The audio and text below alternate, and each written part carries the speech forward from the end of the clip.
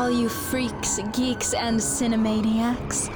From the heart of Hollyweird, California, at the epicenter of all things eerie and awesome, it's time for Charles Band's Full Moon Freak Show.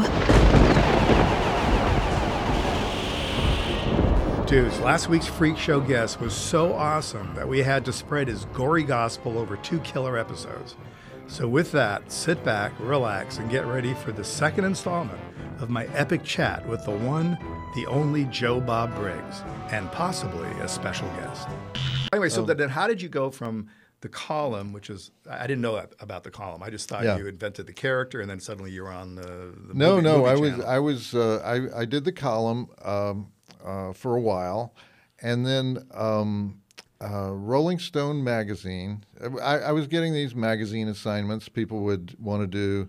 I remember Playboy wanted to do the girls of the B movies, so they would have me write the girl copy for Playboy, and Rolling Stone wanted me to do a profile of Dennis Hopper, who was coming out of rehab. Right.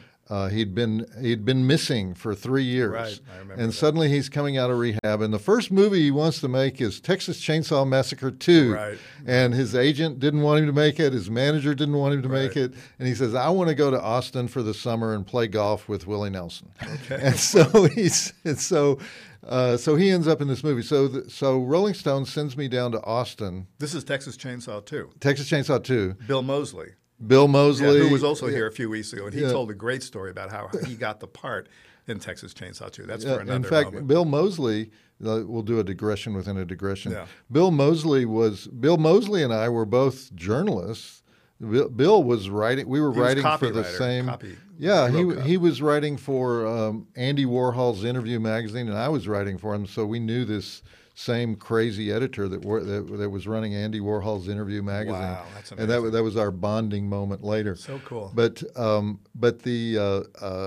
did this piece on Dennis Hopper, and it was noticed by the Movie Channel. Now, the Movie Channel was looking for some way to use all these substandard, we'll call them substandard movies from Europe that they had purchased at film markets. Right. And the reason they had purchased so many movies at film markets is that the distributors, the foreign sales agents that own these movies would say, "Oh, you want those 3 titles? Well, you have to buy these other 40 to get those 3. That was always, I don't know if it's still the game because I'm a little out of that thing, but back in the day when we were taking our movies to market, there was always one that was pretty hot, amazing. Maybe it was Reanimator. But you'd say, look, then you got to take the other 8 films. Let's figure out how this works, because that's what you did. And so they would come back from MeFed, the Milan film market, with these movies, and they were looking for a way to program them. And so the pitch to me was sort of like, "Hey, do you think you could host these in a positive way?" And so I was just a guest host for a month, and then they invited me back the next month. All I had was Was that the Joe Bob Briggs? Yeah. That was your persona. I had the Lazy Boy recliner with steer horns on the back. That was the whole set. You just classed it up, man. And completely. And so they invited me back. They just kept inviting me back. Right. For 11 years. And what was the show called, actually? It was called Drive-In Theater. Eventually, they called it Joe Bob's Drive-In Theater. They had added my name to the front. Now, were there other hosts on occasion, too, during the early years?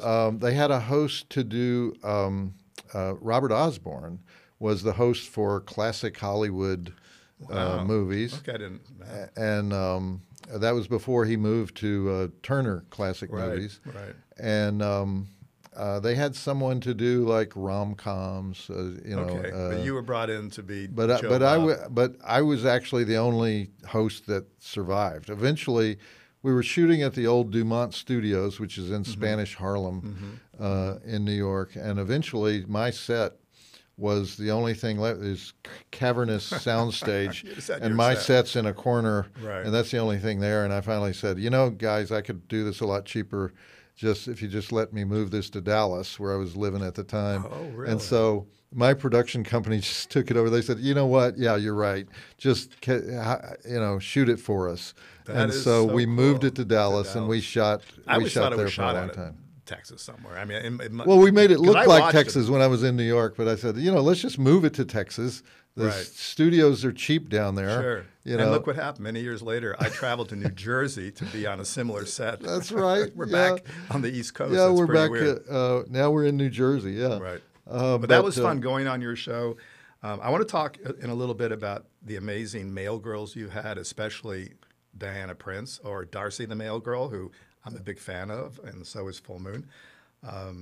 But how did that all begin, this male girl thing? Because that, to me, I remember watching your show on and off over many years, and it's always so entertaining. The movies are generally so bad that I want to say one thing. I missed, so as a kid, coming back, early 20s, from Italy, I grew up in Italy, and some of the great movies I saw were in Italian, even though they were American films. Okay, fine. Now I come back here, and someone introduced me to the experience of seeing some of these really lurid horror movies on Hollywood Boulevard with a predominantly black audience yelling at the screen. And those are some of the most fun experiences I've ever had, because what they talked to the screen about, and the banter back and forth, made the movies that were generally pretty bad 90 minutes of the best entertainment. Oh, yeah. No, best. I was in a lot of those theaters watching those same movies.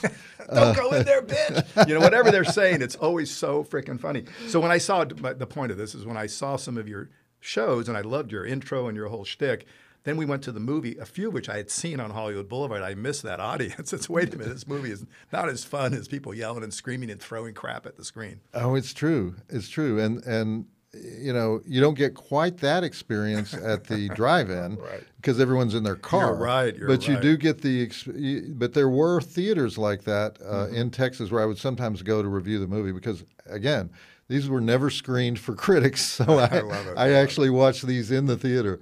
There's an old screenwriter saying, don't write, fade in Arizona desert dawn unless 6 months from now you want to be getting up at 3:30 in the morning in Arizona. And so, well, it's like we've learned after many hard years, just these night shoots. Night is usually not great because then you're up all night. But I was trying to find ways to get more humor into the show, and it's very difficult to just tell jokes when you're alone on the set. And so I created 2 or 3 different characters to come on and be they used to call them door knock characters in the old vaudeville days. You would have a knock at the door, and there would be a shock when you open the door because it would be some.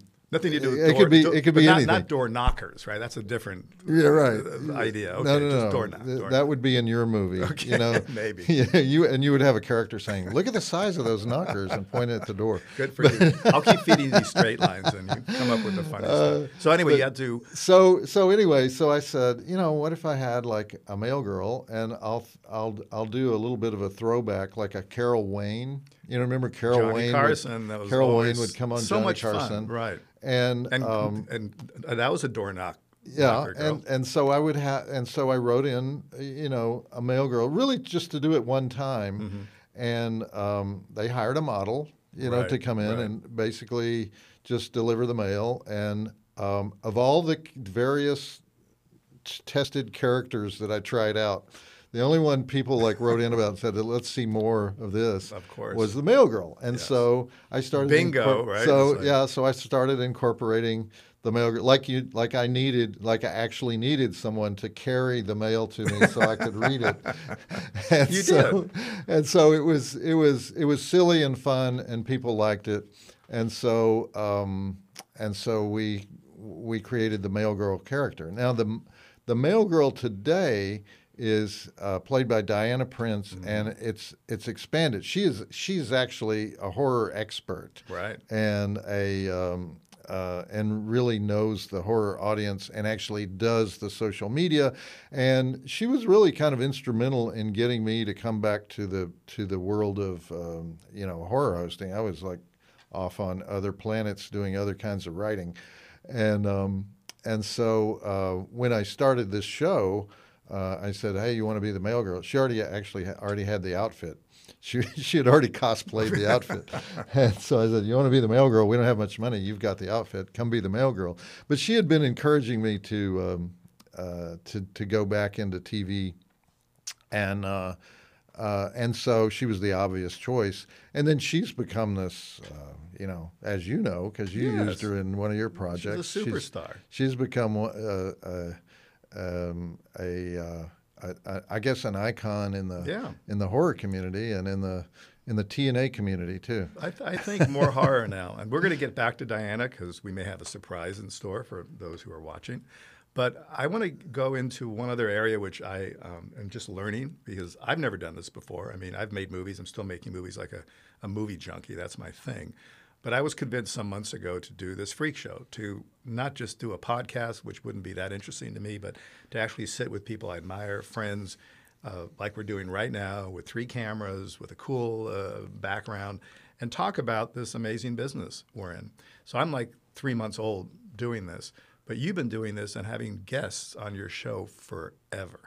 So you got to tell us just I know you don't want to like make all the guests who've appeared on your shows, I should say, feel bad, but are there a few you can pull experiences from the past and say, because I think everybody that has been on my little freak show thing and those who are coming, I think they've all done your show. I can't even think of someone who hasn't. But give us a little bit of the experience of bringing these characters. You mean the wild ones? You want to know about the wild ones that were on this show? Well, one of them, because I've heard a story that you've told. One of them we share in common. That is a guy that we've used on both of our shows, and that is Gary Busey. Oh, yes. Gary Busey was a crazy man on my show. I mean, he was like, did he ever do this to you? Did he ever say, you want to feel the dent in my head where I had the motorcycle accident? Did he do that to you? He said, go ahead, put your finger there. I erase weird things. I really do. I have a great memory of convenience. So if he did that, I was like, ew, I don't really think about it. But no, I did only one show with him, a movie with him called The Ginger Dead Man. And I'll tell you the story. One of your briefly. top movies, One right? of my top movies, maybe.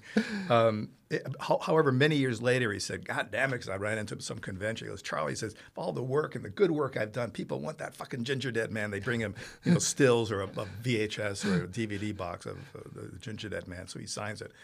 But the story, which is another low-budget movie story, had this idea for this movie, a good script by Billy Butler, who's a close friend. He wrote the script. We made it less complicated. But it's basically about this girl in a bakery who she's doing her thing, and the mother, the father, this bad guy comes in, shoots up the place, kills her brother.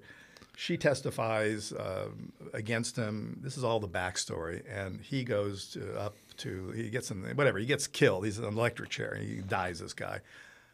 And I'm really telling the story terribly, but his witchy mother gets the body and bakes it or does whatever she does, gets the ashes, and then sneaks into the bakery and puts the ashes in the gingerbread batter, and out comes a super pissed off Gary Busey cookie. All right, that's the concept. But what made it make sense for me to spend the money to get Gary Busey, who's does not do a lot of these movies, is we needed him for one day just to come in the bakery and shoot the place up, and then we needed his voice as the pissed off cookie. And through my wonderful casting guys at the time, both gone, sadly, they said, well, it's a good idea. I said, it's never going to happen. Gary Busey's not going to make a movie called The Ginger Dead Man. They said, well, let's give it a shot. And so what do we offer? And we offered, I think it was $25,000 just for one day work. That was it. And so I got a call directly from, I guess, the agent who represented him. They went straight to me, and he said, Gary loves your script. He just loves that cookie script. And he was going to do it, and all of a sudden you got fucking Gary Busey playing the Ginger Dead Man. Now, that one-day experience of him on set, I have 20 good stories. I used to do my road show where I toured the country, and I would tell these Gary Busey stories that are endlessly funny, stuff you would never, I can't tell them now. That would go on forever. Yeah. But just those 9 hours that I worked with Gary. Then he came a week or two later to do the ADR for the pissed off cookie voice. But just those 9 hours, I've got, honestly, 6 or 7 insane stories. But I got it done. Got it done. There's 2 people I've met in the business that just never stop. They are always on. Who's the other one? The other one is Don Rickles. I would have loved Don to, never stopped, but Gary Busey was on in a different way. Yes. And he was always outwardly friendly, but then there was this other part of his brain that was operating on a different planet. Yes. And so, but anyway, I remember Gary's visit to the show very well. But did Don Rickles do your show? No, but I was in Casino with Don Rickles. Of course. And I actually I talked to him about some of his early films, and he reluctantly talked about X, the man with the X-ray eyes, and he was in that. He was in that. He was the Rickles. Carney guy. And he was like, "You're killing me! You're killing me!" I thought they destroyed those movies. Stop. He was hilarious. Such a talent. And speaking of being surprised and personalities in movies, like I didn't remember Don Rickles being in that film. I'm in Italy watching Casino in Italian, of course. Remember, my whole frame of reference is these movies are in Italian, then eventually I see them in English. So you spoke a great Italian, by the way, 'cause for people who don't know, they dub the voices. They put in Italian voices. But I knew it was you. That's Joe Bob. He's in that movie. You were very good in that film. Well, thank you. What was it like working with Scorsese? Oh, it was great. The interesting thing about Scorsese is he's been working with these guys for so long, right, his crews and his actors and everything, that a lot of, you know how he does those long tracking shots and everything? Yeah. Well, of course, it takes a long time to set those up. Right. So while they're setting those up, he has nothing to do. And so I could talk to him for Really? How sometimes his lighting guy wouldn't even answer him. He's like, "How far away are we?" No answer.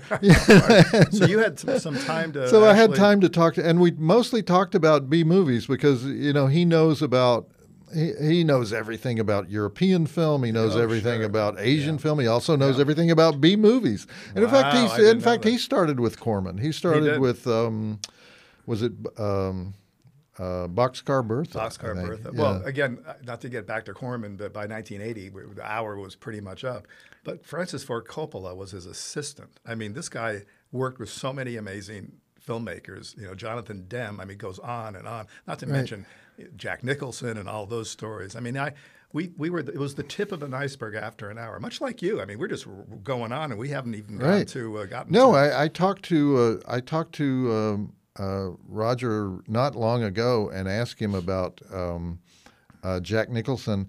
He still thinks of Jack as a screenwriter because most of what Jack was doing for Roger was writing scripts. He wrote The Trip. What an incredible career! All right, so Gary Busey, Wild Man, but you've interviewed hundreds of people, hundreds. I mean, I was on your show a few months ago. Went to New Jersey. Yes, I remember Sally Kirkland was a whirlwind of energy on the set, and told some great stories. I don't know. There were so many. We had all the people that had been in the Andy Sedaris movies. Both the men and the women. We had. That must be fun. We have those movies for years now up on our streaming site. Aside from my own movies, we've acquired or licensed a lot of the films, I'm sure, that played on your channel, including all of the Andy Sedaris films. I remember one of the most thoughtful interviews was Lance Henriksen, who at the time, I think he does conventions and things now, but at the time he was like very reluctant interview. Right. It didn't really come out for interviews, but he did come on the show. That's nice. And he was very kind of a fascinating, just as intense in real life as he is on the screen. Actor. When you mention someone that I have history with, it's hard for me just to not say something. So go ahead. My very first horror movie was called Mansion of the Doomed. It was Lance Henriksen's first movie. Richard Basehart, Gloria Graham. It had a wonderful cast. Stan Winston, who became a close friend until he passed away, did the special effects. Andy Davis was my DP. He went on to do movies like The Fugitive. But that was Lance Henriksen's first movie. Dissolved, 8,000 years later, we were making movies in the 90s with a deal with Paramount, and I made The Pit and the Pendulum that Stuart Gordon directed. And that, of course, starred Lance Henriksen. So Lance and I have this kind of history as well. But he is an intense actor. Intense. He is. And he doesn't suffer fools very well. No. And so, but that was a very interesting interview. I mean, they were all intriguing in their own way. One interesting thing to me about some of the more, I won't embarrass them, but some of the more famous actors that we had on the show would freeze up when I said there are no second takes on this show. Really? and they would go, what do you mean? And I would say, well, Pretty much live, if we're pretty much, it's pretty much Right. live to tape. And, Right. and they would not like that at all. That's hilarious. And these were the, really good actors. Right. And I was like, boy, you've been relying on that for a while. You haven't been on a stage in a while, have you? So what about, I have to somehow, for reasons I can't even imagine, go back to some of the actresses and girls you had on your show. Okay. And did any of them spontaneously show their boobies, including their nipples? Did that ever happen? Sally Kirkland did. What? Really? Sally Kirkland and an actress named Monique Gabrielle did. She was a B movie I remember mini her, star. Yeah, Mini-star. But we didn't really ask anyone to show No, their no, of nipples course on the not. show. Of course not. But I mean, it was bound to happen. Some of subject them matter, B movies, hot chicks. Plus, the movies had some nudity. Oh, the movies right? always had nudity, and we were frequently interviewing the person who we've just seen Right. naked in the scene. That's why I asked the question. And so yes, two or three of them had sort of exhibitionistic tendencies, and but when we weren't opposed to that, especially at the movie channel. Of course, we couldn't Right. do that at when I was at TNT. Really? But TNT, it was basic cable. No, you Really? can't. You couldn't show even Oh a no, movie, no, no! nothing? You Really? can't show a nipple on TNT. What? They've occasionally. Well, then how did you show all They've your occasionally movies? made mistakes. Like they've occasionally faux pas nipple, something that was not intended, and exactly. I mean, they missed it in the editing room, or they missed it in the I didn't standards know. and I thought practices. Cable shouldn't be an issue in a way. Maybe it was back then. Well, they all have their lists of things that you can't do on their network, Right. and and it has to do with their sponsors. Of It course. Procter and Gamble. If They you don't have like any that. Procter and Gamble business, you've heard from Procter and Gamble about what's acceptable Oh and my what's God. not. And so, So let's jump cut now to kind Okay. of modern, current day, and your show on Shudder. okay, Because again, you gave rightfully so Darcy the Mail Girl, aka Diana Prince, and other names, credit for sort of helping bring you back as a personality to host these Right. movies. So Because- how long has but- that show been on? Because well, I know I was a guest, but what's it was. See, I had been off the air for a long time, and the producers of the three guys who were offering me a chance to go back on the air were saying, I was saying, well, okay, what kind of show you want to do? And they were saying, same show you did right. in the 90s. And I said, one thing I know, every agent, manager, professional will tell you, you cannot repeat TV. You cannot do the same thing in the 90s that you did in the 80s. You have to reinvent it. Who said that? I've heard this my whole life. And they said, no, we want the exact same show. And I said, okay, we'll do the exact same show. And so we'll do, in order to get attention, we'll do a marathon. And originally I wanted to do a 54-hour Labor Day marathon like the old Jerry Lewis I remember telethons. Oh my God, yeah. And long story short, we had to cut that down to 24-hour marathon, Right. 13 movies. And It's still a lot of and so that was in the summer of 2018. Okay. And you're right, Diana Prince comes to be part of the marathon, and I didn't realize that she didn't think I was serious when I said, "Do you want to be the mail girl?" And so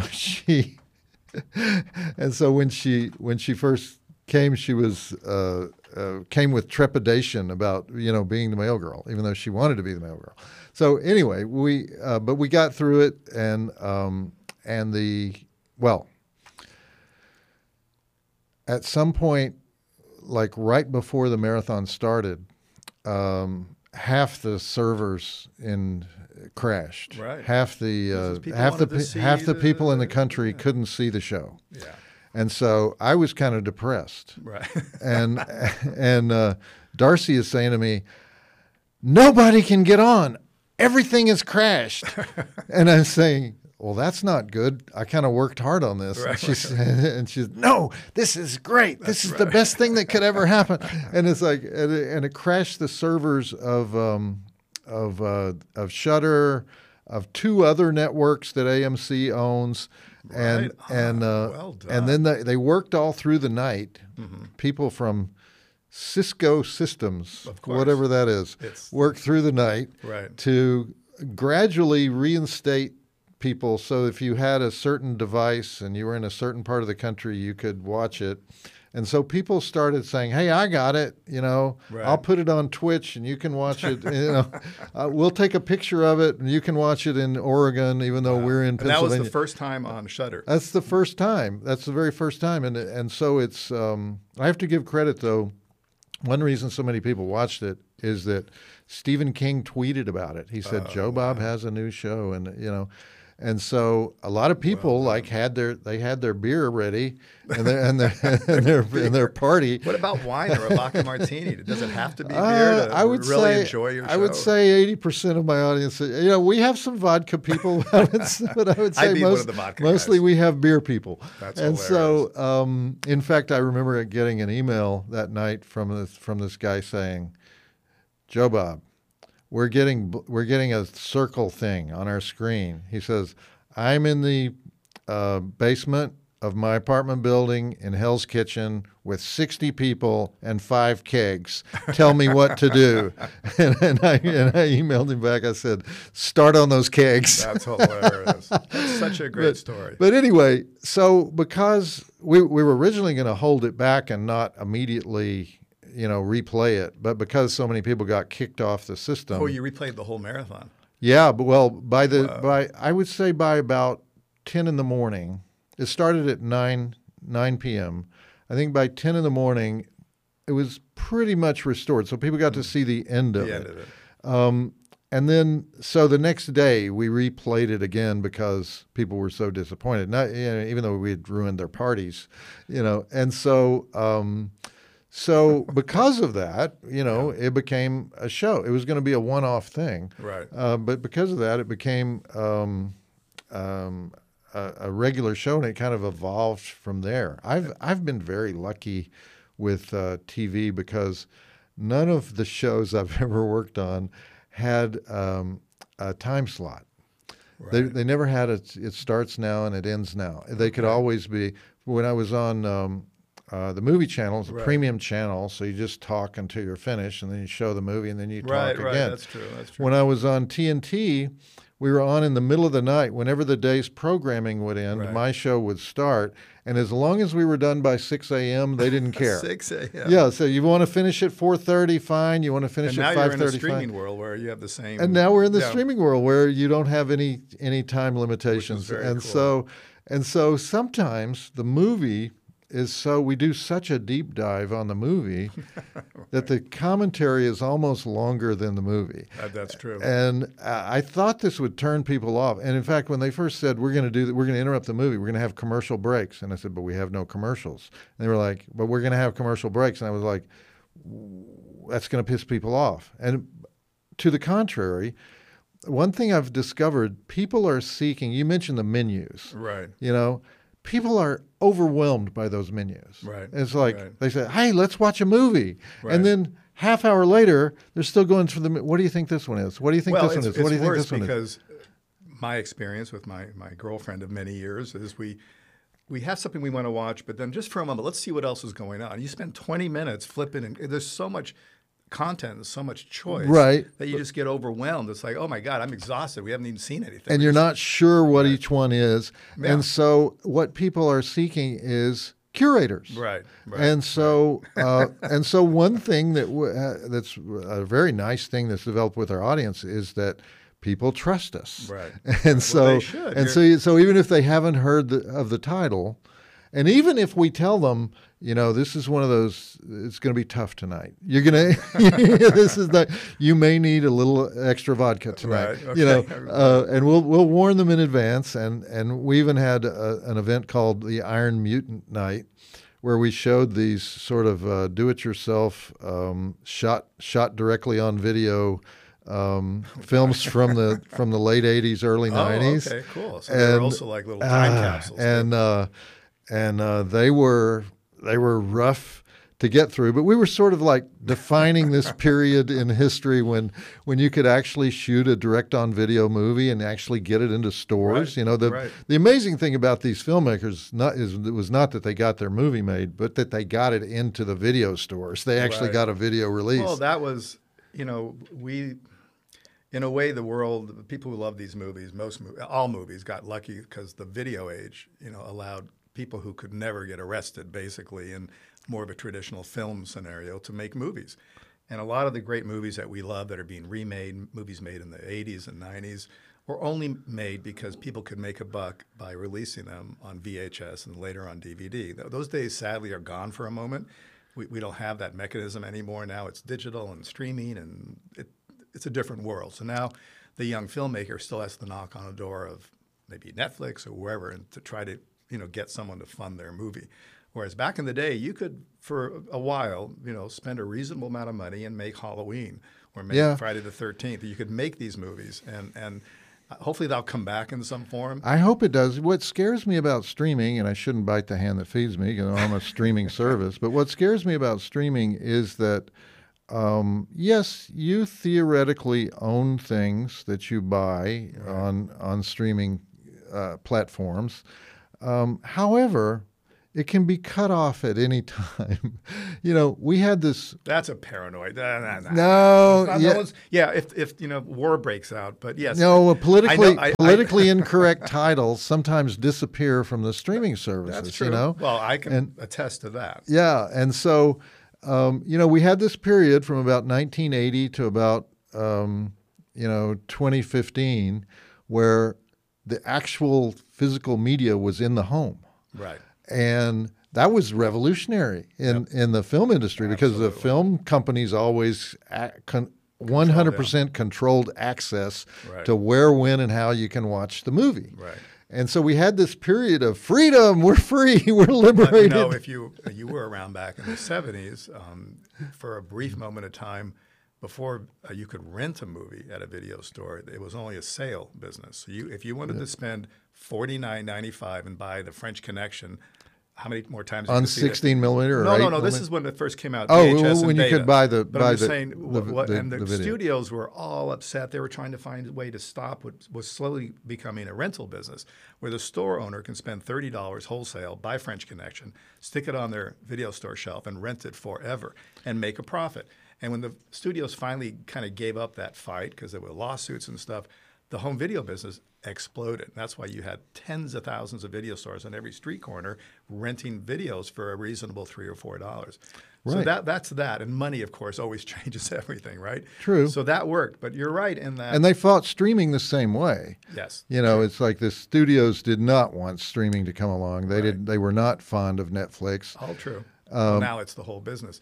And you're right. I mean, if I forgot what you were talking about in a way, because streaming is not going to shut down. It is very convenient. I mean, I'll admit I have a gazillion dust-covered DVDs and VHSs, and I've got to that. But now with one little click, I know I have it behind me 13 feet away, but I'll go to Amazon and just watch it because it's so freaking easy. So, we get in that habit. However, when it comes to weird content or content that the streaming sites are taking down, including movies that I've had up there that I've made, including famous TNA 2. Yes, you need the physical medium as well. Because it's like they're not taking it down because of any nefarious reason. They're taking it down because some middle-level manager says this could possibly be at some distant point in the future, or some lawyer is telling them at some distant time in the future, this could be troublesome for the company. Let's just get rid of it right now. Yeah. And so the things it's a form of censorship. And so the things on the edge, the things that are edgy, no, you're right about that. Get taken down, and so we no longer have that control over it. But no, you're 100% right. And in that sense, the physical media thing is also something where at will you can pull it off the shelf. Yeah. But now both worlds exist. I mean, I go to conventions and I talk to fans who are subscribing to fullmoonfeatures.com, which is an awesome site, or they're seeing most of these movies on Amazon, and they'll say, "Oh my God, I just saw Attack of the 50-Foot Cam Girl. It's so much fun. but can I buy a copy? Because we have them there in physical. I said, but you saw it. No, I've got to own the physical. I've got to, and when it's on Blu-ray, let me know. It's like, wow, so you've seen it, but you need to still own that copy and put it on your shelf. The ones I don't understand are the VHS collectors. Oh, yeah. The VHS, I mean, you can make an argument that, there are vinyl collectors in music. Sure. You can make an argument that the quality of the vinyl, it's a different kind of sound. It is. Okay. And to some ears, it would be a better sound. Right. You cannot make any kind of argument that the VHS image is image is the worst image in the history of film. I can actually make the argument. Okay. So here it goes. All right. I don't believe in it necessarily, but there is something to be said about, okay, when you watch a VHS or even a DVD from an SD master, not an HD, not a high def master from an old transfer, there's a certain sheen. There's much like the audiophiles talk about the sound of a 33 RPM, and real high-tech guys are even trying to figure out, well, did that disc or that RPM, 33 RPM, come from an original master, or was it from a digital? I mean, people get crazy. However, today with 4K and with this incredible resolution, I'm looking at some of the older movies that I loved as a kid, and the transfers, you just see too much. They're too raw. You see every pore. You see a little zit on someone's face you never noticed, because in the old days there was a sheen, there was a patina. It's also the same with shooting movies on digital versus 35 millimeter. Now, can't go back to 35 because it's extremely expensive, but I still like, in terms of my body of work, the movies I shot on 35 and made a really good HD transfer over the movies we're currently shooting on digital. I mean, it's a vibe, and maybe it's something that is because I'm more aware of what it looked like. So there is an argument for people who like that VHS It's true, but film technology, the quality of the film image. Right. This is the only industry where the film image has gotten progressively worse since about 1936, when they had Technicolor 35 and 70 millimeter film made with silver. Yes. And then as each generation has come along, they've gotten progressively and probably hit their low point with video, but then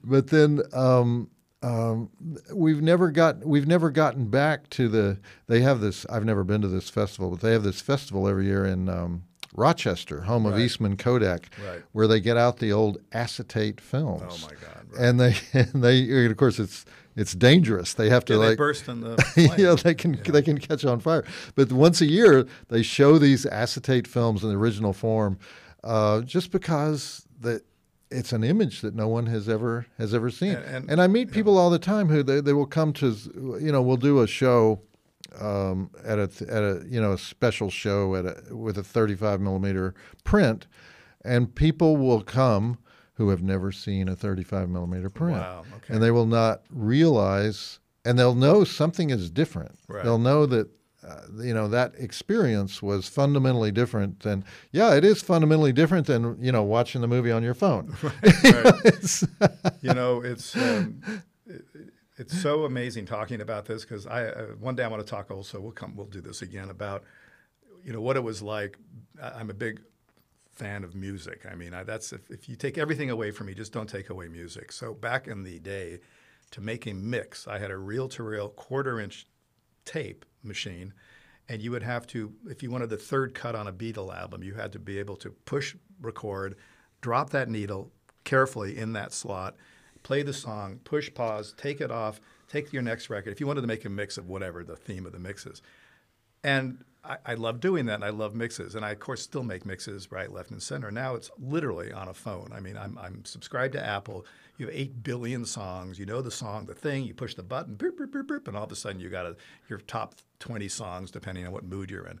So, you maybe lose something a little bit.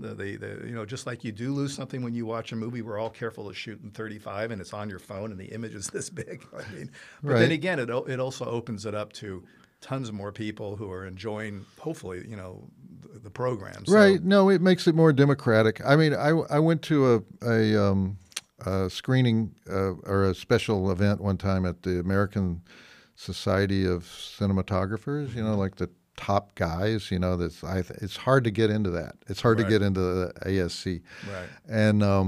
And it was right at that place at that time when they were switching from, the classic 35 millimeter photography to increasingly they were being asked to do digital projects. And there was a whole lot of resistance among the cinematographers to going to that digital image because they saw it as an inferior image, as something that didn't have the range that you had on the. And Laszlo Kovacs stood up and he said, we all need to go back to school and learn how to do this right. And, it's like he was very practical about, Oscar-winning cinematographer. He was very practical about, it's time to learn this. We learned that. Now it's time to learn this. Now he is right, and there's amazing work being done. But also it still goes back to people's taste. And, if this is the way it is, you can't really go back to film if you're a film lover. But you can buy VHS tapes or you can find old copies of movies and still enjoy that. Now, while we're talking, I have an invisible X-ray that just let me know that we have a special guest in the studio. Oh, really? Yes, and I can't imagine who it is, but I think she is coming through the door right now. And I'm going to somehow, this is a very tiny set, so what am I going to do? I'm going to come around the back and... Oh my God, how are you? So nice to see you. Yes, yes, just don't trip over 600 wires. Oh my gosh. And here we are. You gotta be careful because you'll trip. And look who it is. The male girl is everywhere. Everywhere. Didn't recognize you with the shades. I was just here for moral support. Well, that is so sweet of you to come. So beautiful. Look at that.